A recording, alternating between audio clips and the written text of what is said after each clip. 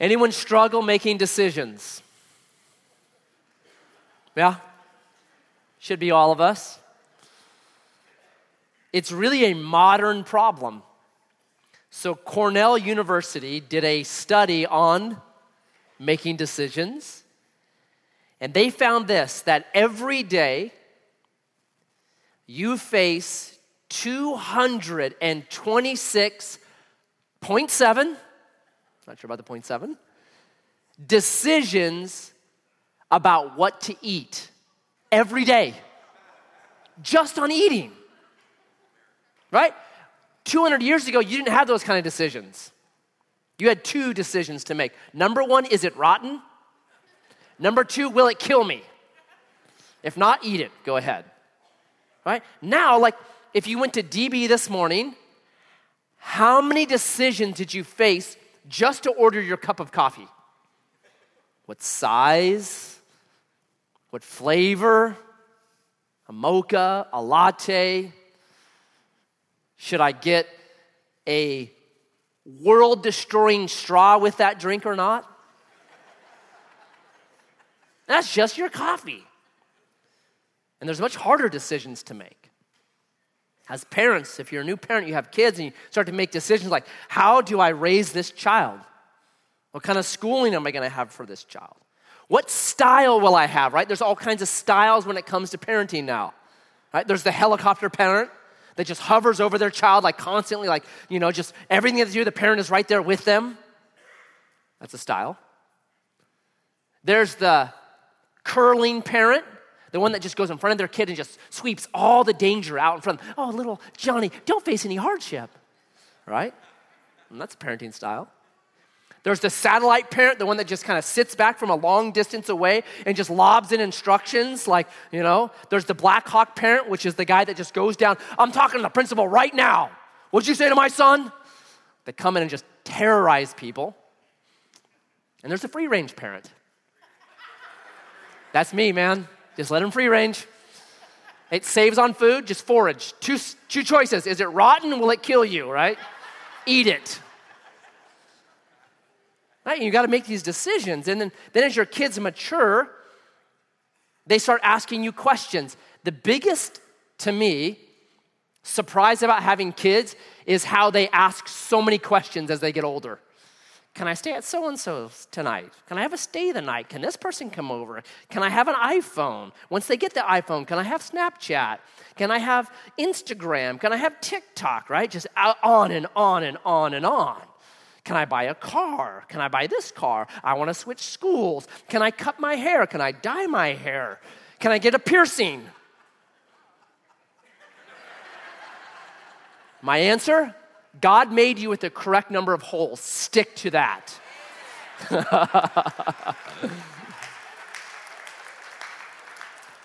My kids are not sticking to my advice already, so they're like, no, he didn't. Okay. Right? All the kids are jumping off a bridge. Can I jump off the bridge? Can I get a tattoo? Like, it just keeps growing and growing and growing. And then they become young adults, and it's, what school do I go to? What career do I choose, right? How do I know who to marry? How do I know if this is the right person? How do you know dad? How do you know mom? How do you know that she was the one? All right, and they get married, and they're having kids, and how do I invest my money? What kind of career do I have? Should I change my career? Should I buy this house? Should I retire? Should I take a second job? Should I move from Grants Pass to Idaho? No. Okay?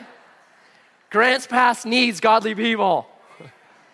We need all the help we can get right here, right now. You'll miss out on mission if you leave Grants Pass. There's a lot of mission here.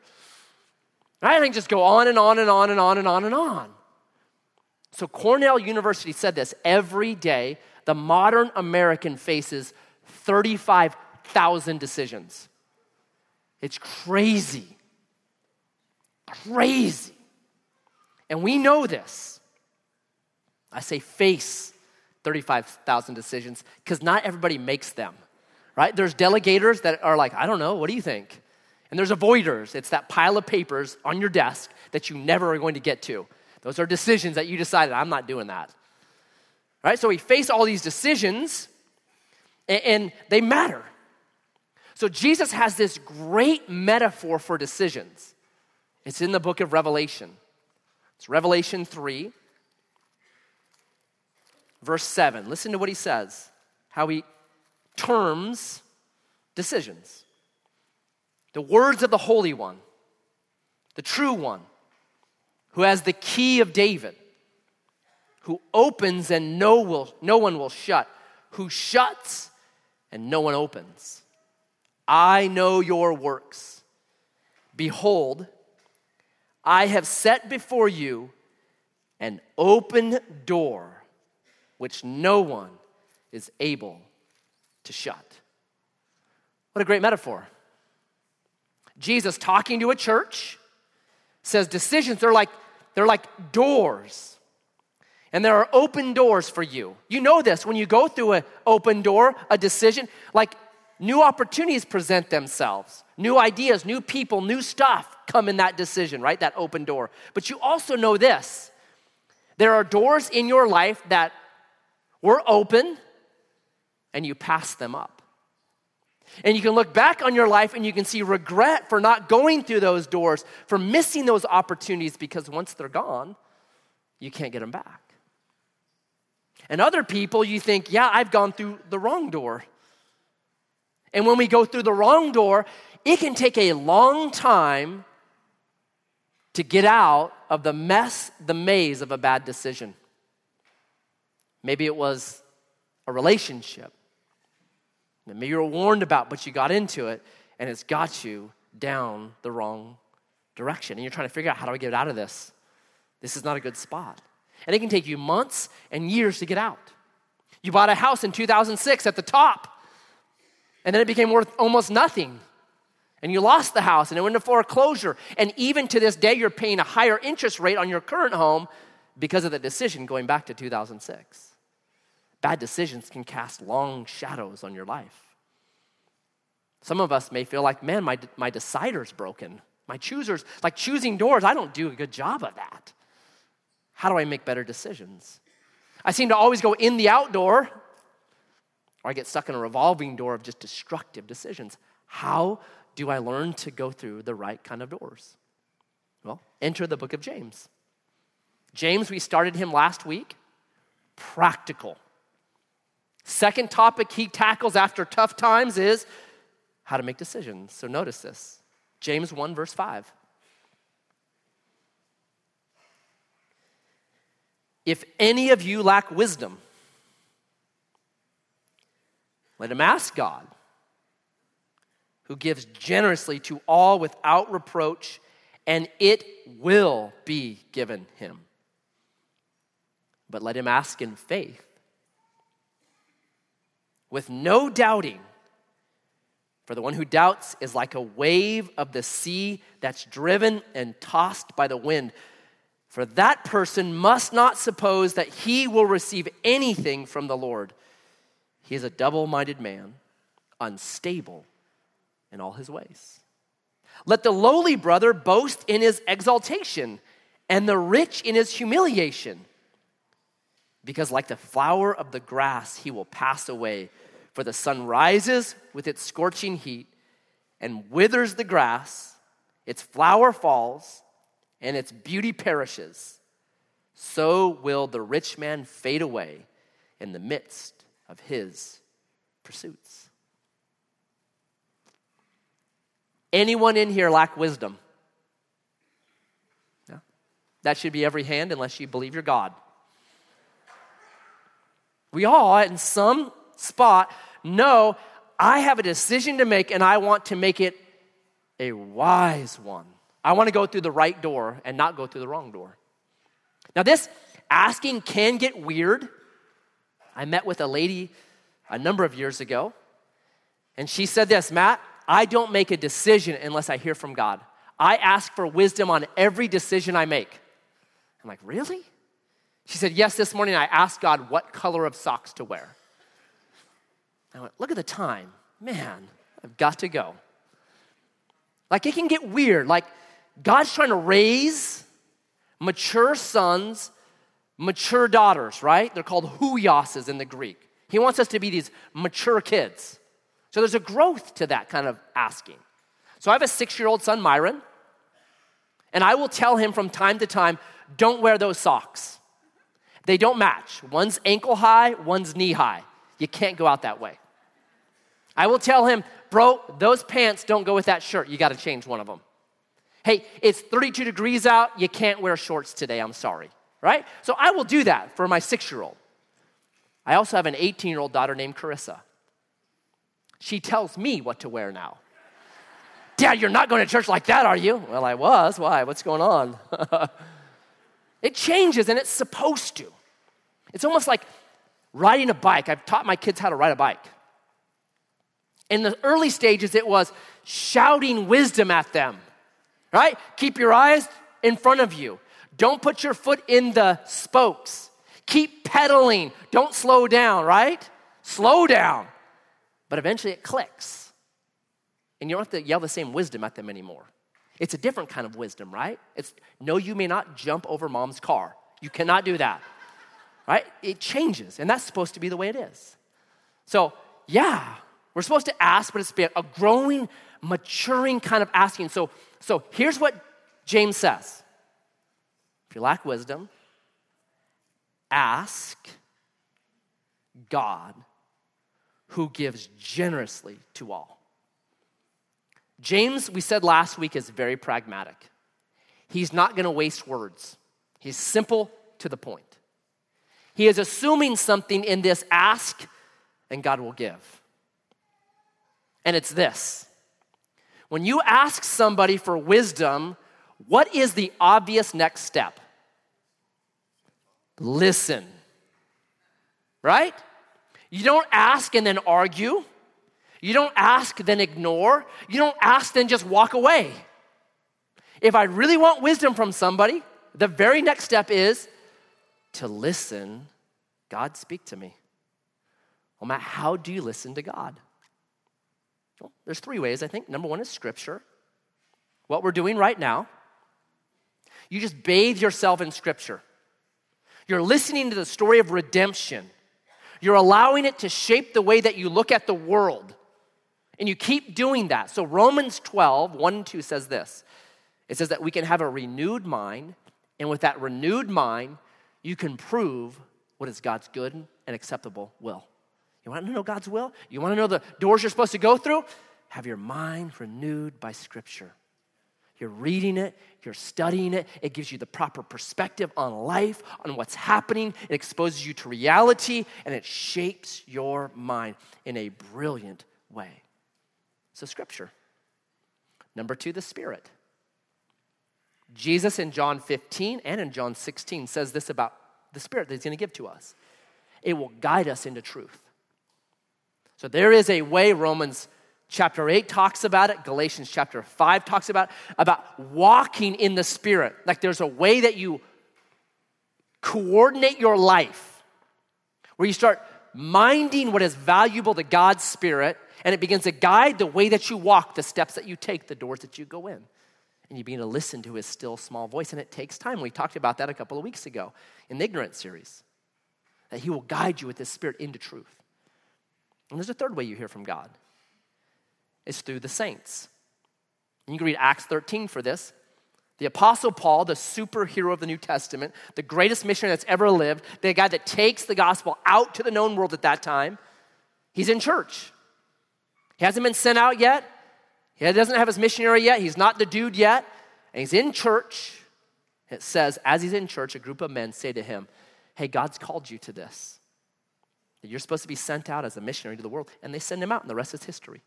It happened in church, in the gathering of the saints, where we're together, studying and talking and listening. Right? How many times has that happened to you? Where you are praying about wisdom about something. You need an answer. You need to know, do I go through this door or this door? And you go to a Bible study, a men's Friday morning Bible study here, or a Wednesday morning business Bible study here, or if you're a gal, the Monday Bible studies that happen all day here. And you go to that Bible study about this thing that you're questioning, and you get there, and guess what the subject is that they're talking about? The exact thing you need wisdom on. Man, that has happened to me so many times I've stopped counting. It's like God says, I love it when you get together And when you're together, I'm going to speak through what's happening, that Bible study, that thing, that text, that person. It's brilliant. Maybe my favorite example of this is if you were here in 2009. Remember Grants Pass in 2009, 10 years ago? Brutal here, right? The economy was crashed. We had 12% unemployment in Josephine County. It's under 5% right now. So there's all these people that I would be praying with and talking with and counseling that were like, I can't get a job. I got laid off from my job. The guy sold his business. He moved to California. What am I supposed to do? And one of them was this guy. I really loved him. He was a great guy. Wife, 3 kids. And so I'm like, I don't know, man. I don't know. But I'll pray for you. He decides to volunteer. We were doing a Christmas thing out at RCC. He volunteered like a 40-hour week, just say, man, I don't have anything else to do. I'm going to go out there and set up this holiday celebration. He goes out there the whole week. The following Sunday, he grabs me, he and his wife and his kids. He goes, Matt, you wouldn't believe this. I was there with all the guys, and we're working, and there's a business owner that saw me. He saw me there every single day. He said, hey, you want a job? And I got a job. How awesome is that? And then I love this. His wife said, yeah, I was the one that told him to go volunteer. Listen to the saint of your wife, boys. It just happens naturally. We're around the saints. We're in the community of God, and God speaks where 2 or more are gathered brilliantly. You listen. I think a lot of us, myself included, we get the asking really good. We'll pray, we'll ask for wisdom, but I don't think we get the listening so good. I don't. I'll just move on. I won't think about it. I won't go to Scripture. I won't pray, God, Spirit, show me today. I won't be in the saints and asking for counsel that way. I don't listen very well. So James is assuming if you ask, you'll also listen. Do we listen? I think we need to listen. But right after he says all that, James gives this qualifier, verse 8. But let him ask in faith with no doubt. How hard is that? Matt, that doesn't make sense to me. I need wisdom in a situation because I don't know what to do. I'm doubting what to do. But the only way that I get wisdom is if I don't have any doubt. That sounds like a catch-22 to me. What in the world? I can't do that. I always have doubt. Yeah, me too. So what's being said by this right here? What's happening right here? If you are a person that has doubt, which should be 99.99% of us, listen to this great little story. Jesus is out preaching, and this man who had this son comes up to him. And this son of this man, he needed wisdom on his son, because there was a spirit that would grab a hold of his son and literally throw him into the fireplace. And so this dad, for probably years at this point, had been praying and trying to figure out, what do I do with my son? And so he brings his son to Jesus. He says, Jesus, can you heal my son?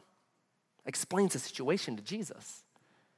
And Jesus answers very much like James, the younger half-brother of Jesus. Jesus looks at this man and says, I can heal him if you believe. And so the man responds like this. It's Mark chapter 9, verse 24. The man responds, I believe. Help my unbelief. What a great text, right? Who doesn't feel that way? I believe. On one side, yes, I believe, but gosh, I have all these doubts. Some of us need to get that tattooed on your forearm. Mark 9:24. I believe. Help my unbelief. Now, what does Jesus do in that situation? Does he say, well, come back when you got that figured out? That's a major problem right there. Either you believe or you don't believe. You sound insane to me. What does Jesus do? He heals the man's son. I don't think that's what this is saying right here. It's not you can't have any doubt or you can't have any unbelief or God's not going to work. It's something else. Because if you keep reading down, what you see in verse 8, it says this. The one that doesn't ask in faith is a double-minded man, unstable in all his ways. What does it mean to be double-minded? I think it means this. It's you are praying not because you want God's will or God's way. You're praying because you want to check what I call the God box. I prayed, I did what I was supposed to, and now I'm just going to go do what I want. There's some people that do that. They're not really looking for God's wisdom. They're just saying, I just want to get God off my back so I can do what I want to do. But I'm going to warn you, God will let you go through the wrong door. Do you know that? He will let you go through the wrong door. You can write down Psalm 106, verse 15. It says this, God gave them their requests, but sent leanness to their soul. And it's talking about a story in history where the Israelites were demanding, God, give us this. And God finally says, okay, fine, you can have it. But it's going to lean out your soul. You ever demanded something from God? I have to have this. And you got it. And then you regretted that you got it. Could be a relationship. I got to have this. Boyfriend, girlfriend. Could be a job. Could be a house. Could be anything like that. And you just demand God. And God says, okay, fine, you can have it. And then your soul just gets lean. Beware. It's double-minded. You're not really wanting God's will or God's way. You're wanting your way, and you just want to check the God box. The way we're supposed to pray is like Jesus, who says, not my will, but thy will be done. God, I'm here not for you to serve me and make my thing come true. I'm here to seek first your kingdom and your righteousness, knowing that when I do that, all the other things that I really want will be added to me. Matthew 6:33. That singleness of mind, that's the way we're supposed to pray. That's how we're supposed to ask. God, how do I fit into your kingdom? How can I be an ambassador of you in my job, in my home, in my community? How can I be a witness of your goodness? That's the way to pray. That singleness of mind. All right? So follow the context just for a second as we get to this last section. You got James, says, hello, you're having tough times, count it all joy. It matures you. Right after tough times, he says, hey, you need wisdom? And usually when we're in tough times, what are you praying for? Wisdom, right? That makes sense to me, okay. So, hello, tough times, pray for wisdom. Your Father will give it to you. He's generous. And then, verses 9, 10, and 11, he has this warning on wealth. Why that context? Why that thought process? Why after tough times, wisdom, does James include this warning on wealth? Let me ask you a question, because I think it makes sense. If you're in a hard time right now, do you think money would help you out of that problem? If you had a choice right now, if you're in a hard time, if you had a choice, and it was between wisdom or wealth, which one would you choose? I know it's church, and it's hard to be honest on things like these. We want to choose the Jesus answer. I would choose Jesus. No, really think. Would money help me out of this situation? Because I guarantee there's a bunch of hard times where we say, if I just had a little bit more money, I would not have these hard times. So James is hitting it on the nose right here. But is it right? Does money help us out of the real tough times of life? Health. Does money help with health? There's this interesting group of diseases. They're called first world diseases. Do you know why they're called first world diseases? Because only people that have money get them. Heart disease, diabetes, stroke, certain kinds of cancer, gout. It's from a bad diet and a sedentary lifestyle that people in third world countries can't have. They got to work, they're sweating, they have that redemptive quality of working out and not being sedentary, right? So, got to be careful. Does money help you out of depression? Anybody know any depressed rich people? I know a few.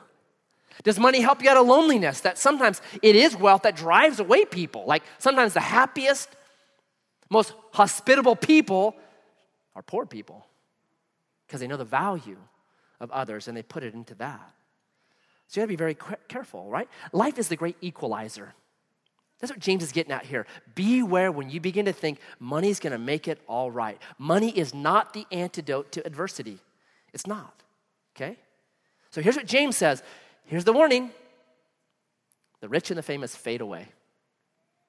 They're like a flower that was cut.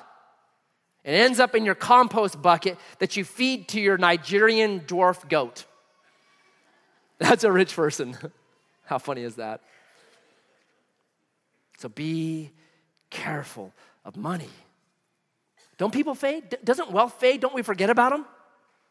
So if you can go back in your mind a little bit, back to 1967. In 1967, there were two superpowers in the world, right? The United States, and what was the other one? USSR, right? The big two. I grew up in that, man. I remember hiding under my desk, that whole thing when I went to school because of a nuclear attack, right? Those are the two players, the heads of state of those two countries were the most important people in our world. Who can name the prime minister of the USSR from 1967? Not the president, the prime minister. My guess is you don't know. How about, can anyone today name the prime minister of Russia? Putin's the president. The prime minister is Dmitry Medvedev, right? Super and powerful person. Guess what? We don't even know who he is. They fade. Remember Steve Urkel? If you're my age, Family Matters, right? Remember the Urkel dance?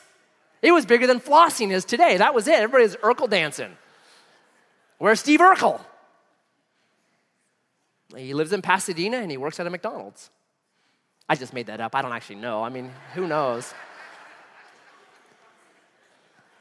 It just fades. So James is warning us, look out. Money promises what only wisdom can provide. So beware of that. But there's a second problem with money. We'll get to it in chapter 4.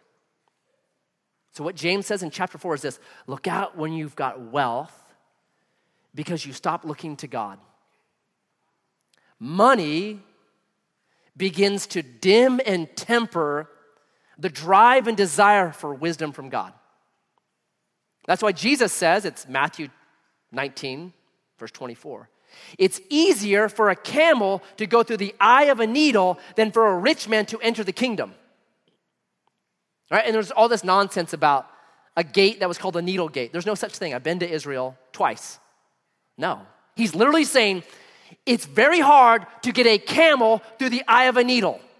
How do you get a camel through the eye of a needle? A blender. That's the one way. Okay? I'm serious. Like, Jesus is saying, that's impossible. It's impossible. Because wealth begins to interfere and dim the innate desire we have for God. And like this was brought home to me 12 years ago. A good friend, Billy Graham Paulos, who's leading this massive ministry in India. He came over and visited us, and we were hosting him. I made 5 trips to India. Love him. He's awesome. He's here. He's staying with a friend. I go over to visit him. We're hanging out, and the host family, the wife is going to drive to Portland and back with her kids. And so Billy said, well, let's pray for her on this trip. Now, if I would have prayed for her, I would have prayed, God, just bless her and keep her safe and help the drive to go good. May she have patience with these 4 kids in the car. May they not destroy the car. May French fries not be squashed into every single part of the car. Just the normal stuff you'd pray for here. Here's how Billy prayed. He said, Father, we pray that these tires would hold air all the way to Portland and back. We pray that the roads would be safe. that there wouldn't be potholes in these roads, that the struts wouldn't break from the potholes. May the struts be really strong too. We pray for the motor. We asked that this motor would start and it would run well. It would run all the way up there and run all the way back. He just went through over that entire car. When he's done, I sat there and thought, I have never prayed that way. I have never prayed for my tires because I trust Michelin. Right? I've never prayed for the roads because I trust ODOT. Mostly trust ODOT. I have never prayed for my struts because I trust Les Schwab. I have prayed for my motor because I drive a Volkswagen bus, so God, please, can I get home today? In India, you have no choice but to trust God because their tires are retreads of retreads. Their roads, I've been on them. They're insane. There are lakes in the middle of those roads. And there's people, I have seen people dead on the side of the road in India. Like, it is common. It is dangerous. Their vehicles are prehistoric. And maybe, just maybe, the reason why there is this massive, incredible work happening in southeastern India is because they trust God. They have no other trust. They trust God. It might be like Psalm 20, verse 7. Some trust in chariots, and some trust in horsemen. Some trust in Les Schwab, and some trust in Michelin, and some trust in Toyota. But we will remember the name of Yahweh, our God. They trust in God, and God does great things for them. It's not a sin to be wealthy, but it's a warning. Be careful. You still need wisdom. You still need the humility to trust God no matter what your bank account says. Okay? So James here, awesome, right? So good. He's pragmatic, practical. So let me conclude by giving you a practical grid, a lifestyle, because we're calling James a joy-wise life, a lifestyle that helps you choose the right doors. And here's the one that I use. Number 1, be generous. This comes from chapter 1, verse 5. It says this, if any of you lack wisdom, let him ask God who gives generously. Be generous. If you're a single lady in here,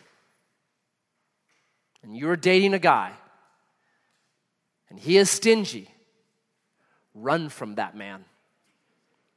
He will make your family miserable. I do enough marriage counseling. My goodness, stingy men make families miserable. And I'm not talking about how much money he has. That's not what I'm talking about. There's an attitude of generosity that the money I have, I'm stewarding it and I'm using it on other people. There are rich people can be the stingiest people of all. This has nothing to do with the amount of money you have. It's an attitude, the way that you treat the waitress, the way that you treat your sweetheart. Are they generous to you? Run from stingy men. Parents, be generous. And this is what I mean. There is a way to parent out of fear, where they become afraid of everything. Like, you say no to your kids all the time, not because it's not the right door for them to go through, but because you're afraid of what might happen to them. So you're afraid of the world. No, they can't go there because they might be molested or something. There's just this giant fear and it governs really the way that you parent. So you say no all the time. I think a much better perspective is what I call the Genesis 1 perspective. That God, our good, generous, heavenly Father, creates a beautiful place for you and me to live in called Eden. And he says this, eat of every tree that you want. The thousands and thousands and thousands of fruit trees, eat from them all. There's just one no. Yes to all these, just one no. Man, that's how I want to live. I want to look at the world through generous eyes. 1 Timothy 6:17 says, God has given us richly all things to enjoy. I want to parent that way, which means this.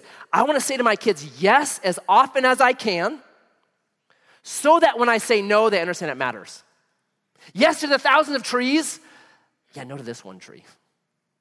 This was brought home to me a couple of years ago.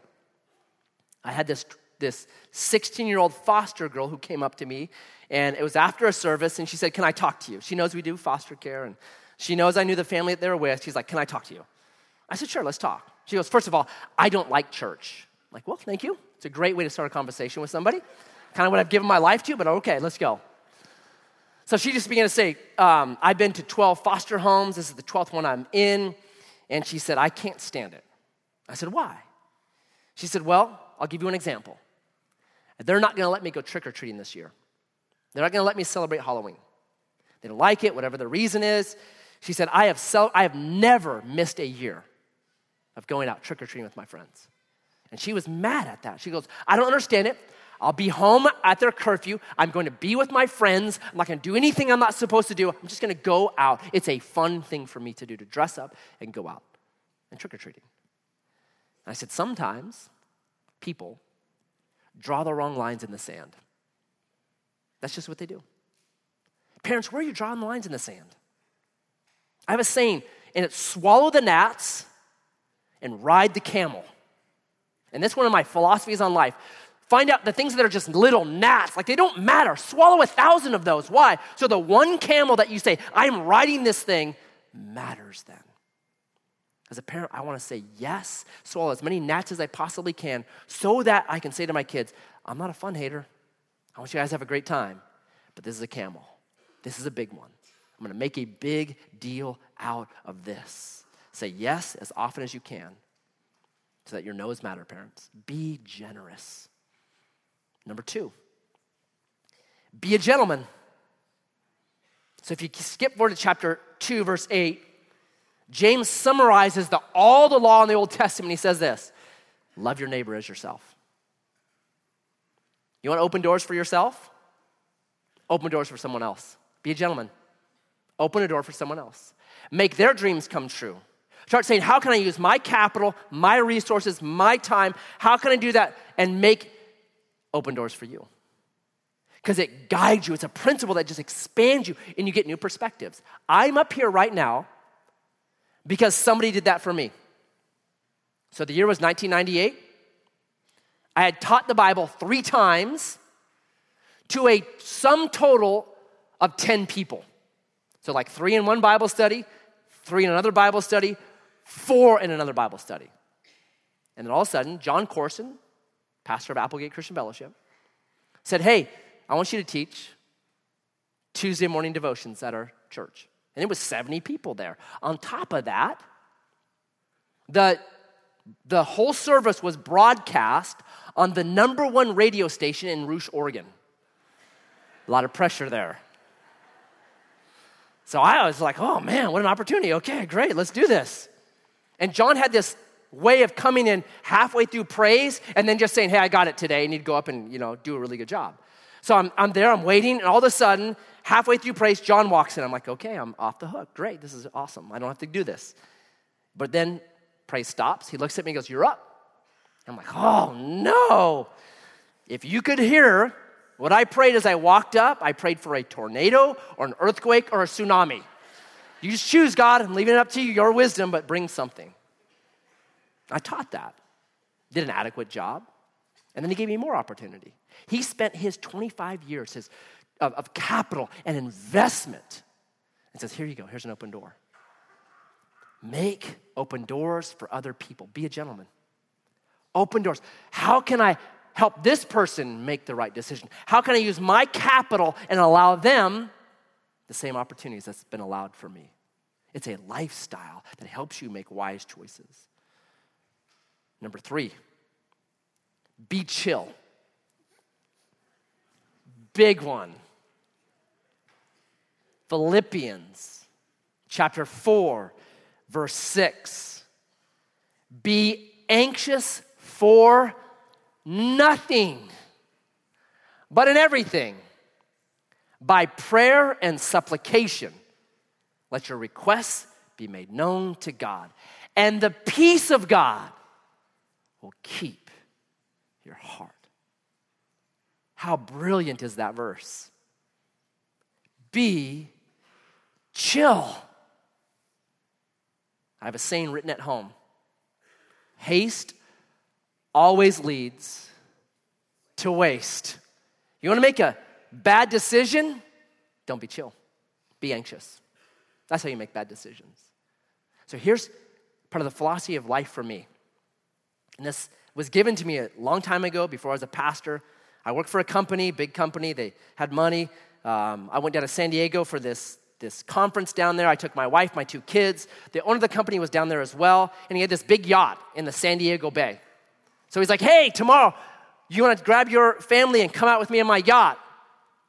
Yes, I do. I think I do, yes. And they said, hey, do you want to drive my yacht tomorrow? Yes, I do. I do want to do that too, right? I'm like, yeah, I'll drive your yacht. So we get out there, it's this fancy, awesome yacht, and we go out into the San Diego Bay, and like, we're in the middle of the bay. He's like, okay, Matt, come here, drive this thing. I think he wanted to hang out. He was tired of me. I think you have to have a captain's license too, but that didn't matter. So he's like, take over. And so I'm like, all right. And I get up there, I'm like, what? Because here's the problem. There are 7,000 other boats out there at the same time. I'm like, what about all these other boats, man? There's like no lanes. There's no stoplights. This is insane. How do I know what to do? This is what he told me. It was so good. He said, it's easy. You maintain your present speed and heading. I said, that's it? That's it. He took off. So I maintained 100 knots into an aircraft carrier. Come on. No, you can't be freaking out about every other boat. You just maintain, this is where I'm going, and then it lets every other boat know, oh, he's going this way and he's going this fast. That's what you're supposed to do. You be chill, right? Be anxious for, what does that mean? Who would like to live a life like that? Man, be anxious for nothing. By prayer and supplication, let your requests be made known to God. And you get this shalom in your heart. Well, Matt, what do I do? And I'm just maintaining, I got to make a decision. What do I do? Be planning. Just because you're waiting on the Lord, you're chilling, you don't know what to do, doesn't mean you can't be planning. Read Nehemiah chapter 2. Such a great story. So Nehemiah hears that Jerusalem is broken down and it's a bummer, and it's just his heart is tore up by it. And so he is the cupbearer to the king, a very important position. And one day the king notices, bro, you look bummed out. What's wrong? And so Nehemiah tells him, how can I be joyful when the city of my fathers is broken down? And so the king says, what do you want to do? And Nehemiah just lays out a plan. I want to go there. I want to rebuild the wall. I need $1 million from you. I need some people from you. I need a letter from you. He has an entire plan. Why? Because he'd been planning. Imagine if Nehemiah had not been planning. The king's like, what would you want to do? I don't know. Let me think about it for a while. That door would have shut. Man, he was planning. So that when the king said, what do you want to do? He could express his heart's desire. Man, start planning. Get a piece of paper, write on it, not my will, but thy will be done. And then just plan, God, this is what the plans I have for my life. Would you open the right doors? Would you correct me if my plan is wrong? Man, be planning. So when our king says, hey, Matt, what do you want to do? This is what I want to do. Okay, go. Do it. Be planning. Then lastly and finally, be trusting. Joshua chapter 1. Moses has died. One of the premier big dudes of the Old Testament. He dies. Joshua takes his shoes. Talk about a tough position to fill. And so in chapter 1, God begins to speak to Joshua, and he says this, listen, Joshua, everywhere the sole of your foot touches, I'm giving you that land. How cool is that? Joshua, I'm going to do for you in 4 minutes what for 40 years you could not do. You've been waiting 40 years, nothing's happened. Boom, I'm going to change it like that. Do you know that God can do that? He can do more in 4 minutes than anything you and I could do for 40 years. And then he says this, verse 9. Only, here's your job, don't be afraid, be strong, and be courageous. Trust me. Maybe the whole point of all this, praying for wisdom, walking this thing out, the symbiotic relationship, maybe the whole point of it is to get us to be the kind of people that say, God, we trust you. We trust that you are good and that you're generous and that you'll give us the keys to the kingdom. We trust you. Do you trust God?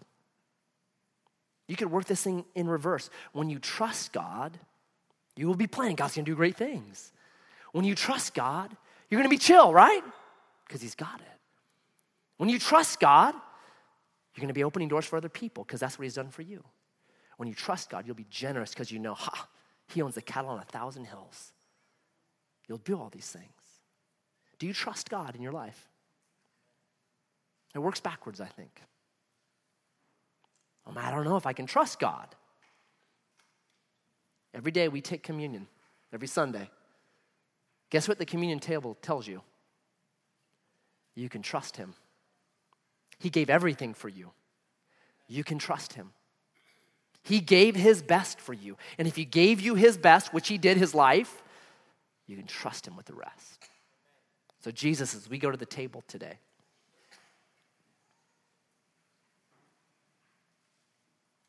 may we be a people that put our trust firmly in you. May we see the incredible work that you did on Calvary for every single one of us, a demonstration of your love for us. And may we know today, right now, that the thoughts that you have for us, the plans that you have for us are to bring us to a glorious end, to make each one of us into kings and queens that rule and reign with you forever, as the book of Revelation promises us. That's your plan.